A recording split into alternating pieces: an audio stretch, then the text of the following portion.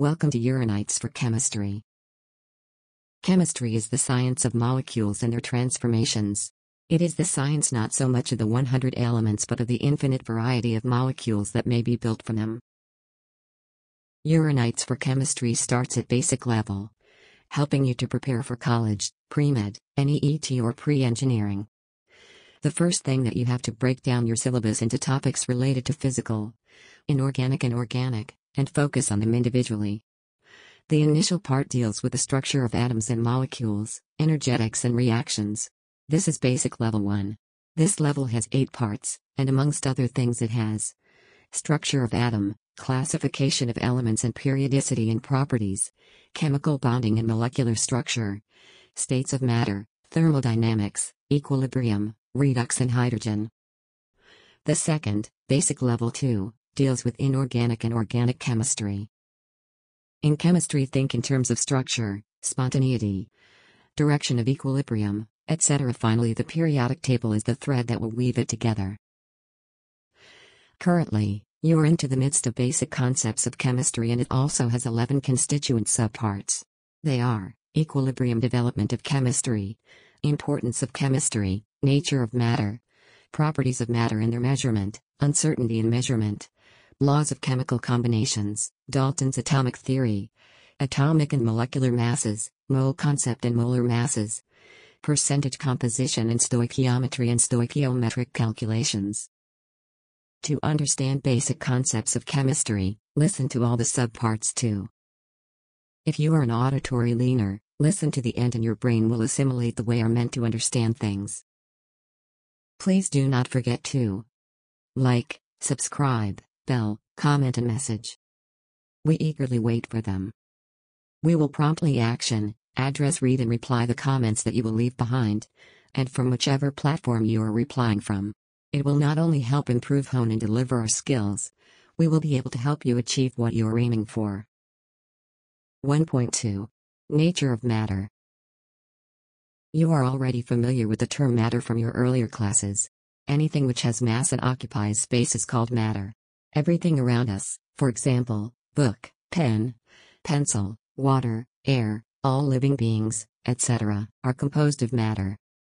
You know that they have mass and they occupy space. Let us recall the characteristics of the states of matter. 1.2.1. States of matter. You are aware that matter can exist in 3 physical states. That is, solid, liquid and gas. The constituent particles of matter in these 3 states can be represented as shown in Figure 1.1. Particles are held very close to each other in solids in an orderly fashion, and there is not much freedom of movement. In liquids, the particles are close to each other but they can move around. However, in gases, the particles are far apart as compared to those present in solid or liquid states, and their movement is easy and fast. Because of such arrangement of particles, different states of matter exhibit the following characteristics.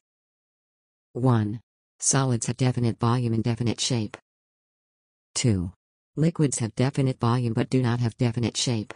They take the shape of the container in which they are placed. 3.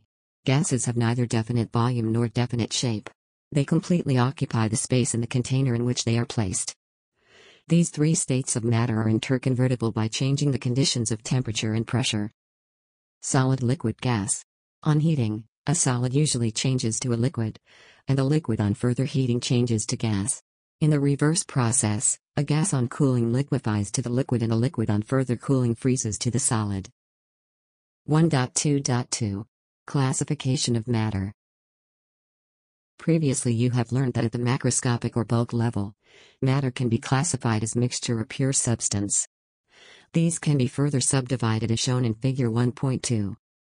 When all constituent particles of a substance are same in chemical nature, it is said to be a pure substance.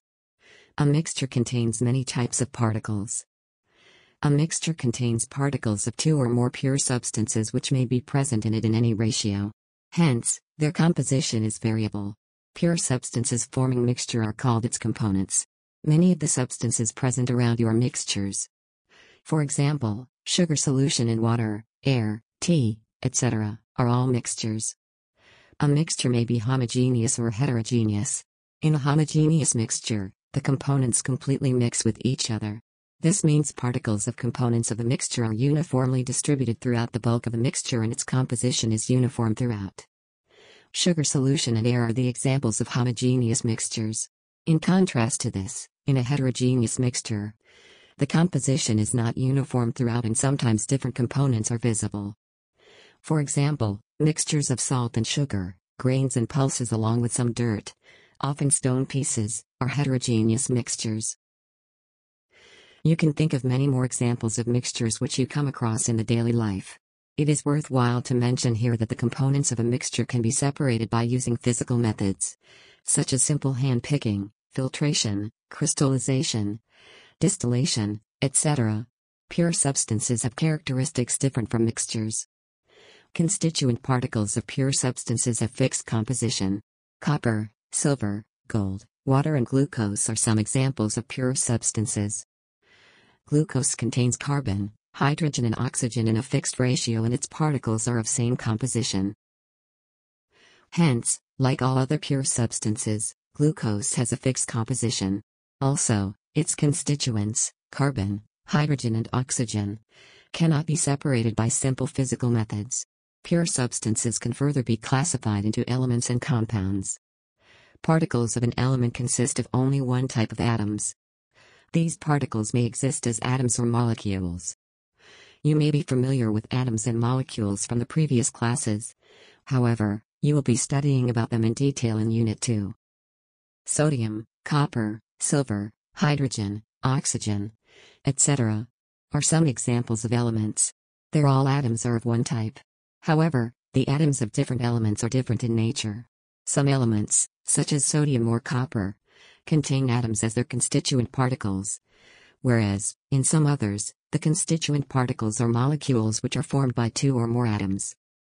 For example, hydrogen, nitrogen and oxygen gases consist of molecules, in which two atoms combine to give their respective molecules. This is illustrated in Figure 1.3. When two or more atoms of different elements combine together in a definite ratio, the molecule of a compound is obtained. Moreover, the constituents of a compound cannot be separated into simpler substances by physical methods. They can be separated by chemical methods. Examples of some compounds are water, ammonia, carbon dioxide, sugar, etc. The molecules of water and carbon dioxide are represented in Figure 1.4. Note that a water molecule comprises two hydrogen atoms and one oxygen atom. Similarly, a molecule of carbon dioxide contains two oxygen atoms combined with one carbon atom. Thus, the atoms of different elements are present in a compound in a fixed and definite ratio, and this ratio is characteristic of a particular compound. Also, the properties of a compound are different from those of its constituent elements. For example, hydrogen and oxygen are gases, whereas the compound formed by their combination i.e., water is a liquid. It is interesting to note that hydrogen burns with a pop sound and oxygen is a supporter of combustion, but water is used as a fire extinguisher. A message from Rebloom. If you like the episode, and do leave us a rating and a note in Apple, Spotify or wherever platform you watch your podcast from. These ratings will help us improve our skills. Urania, the muse of knowledge, is our custodian and our paragon. Because our vision is twofold. To impart impartial knowledge and make stroke patients much bigger than what they were earlier.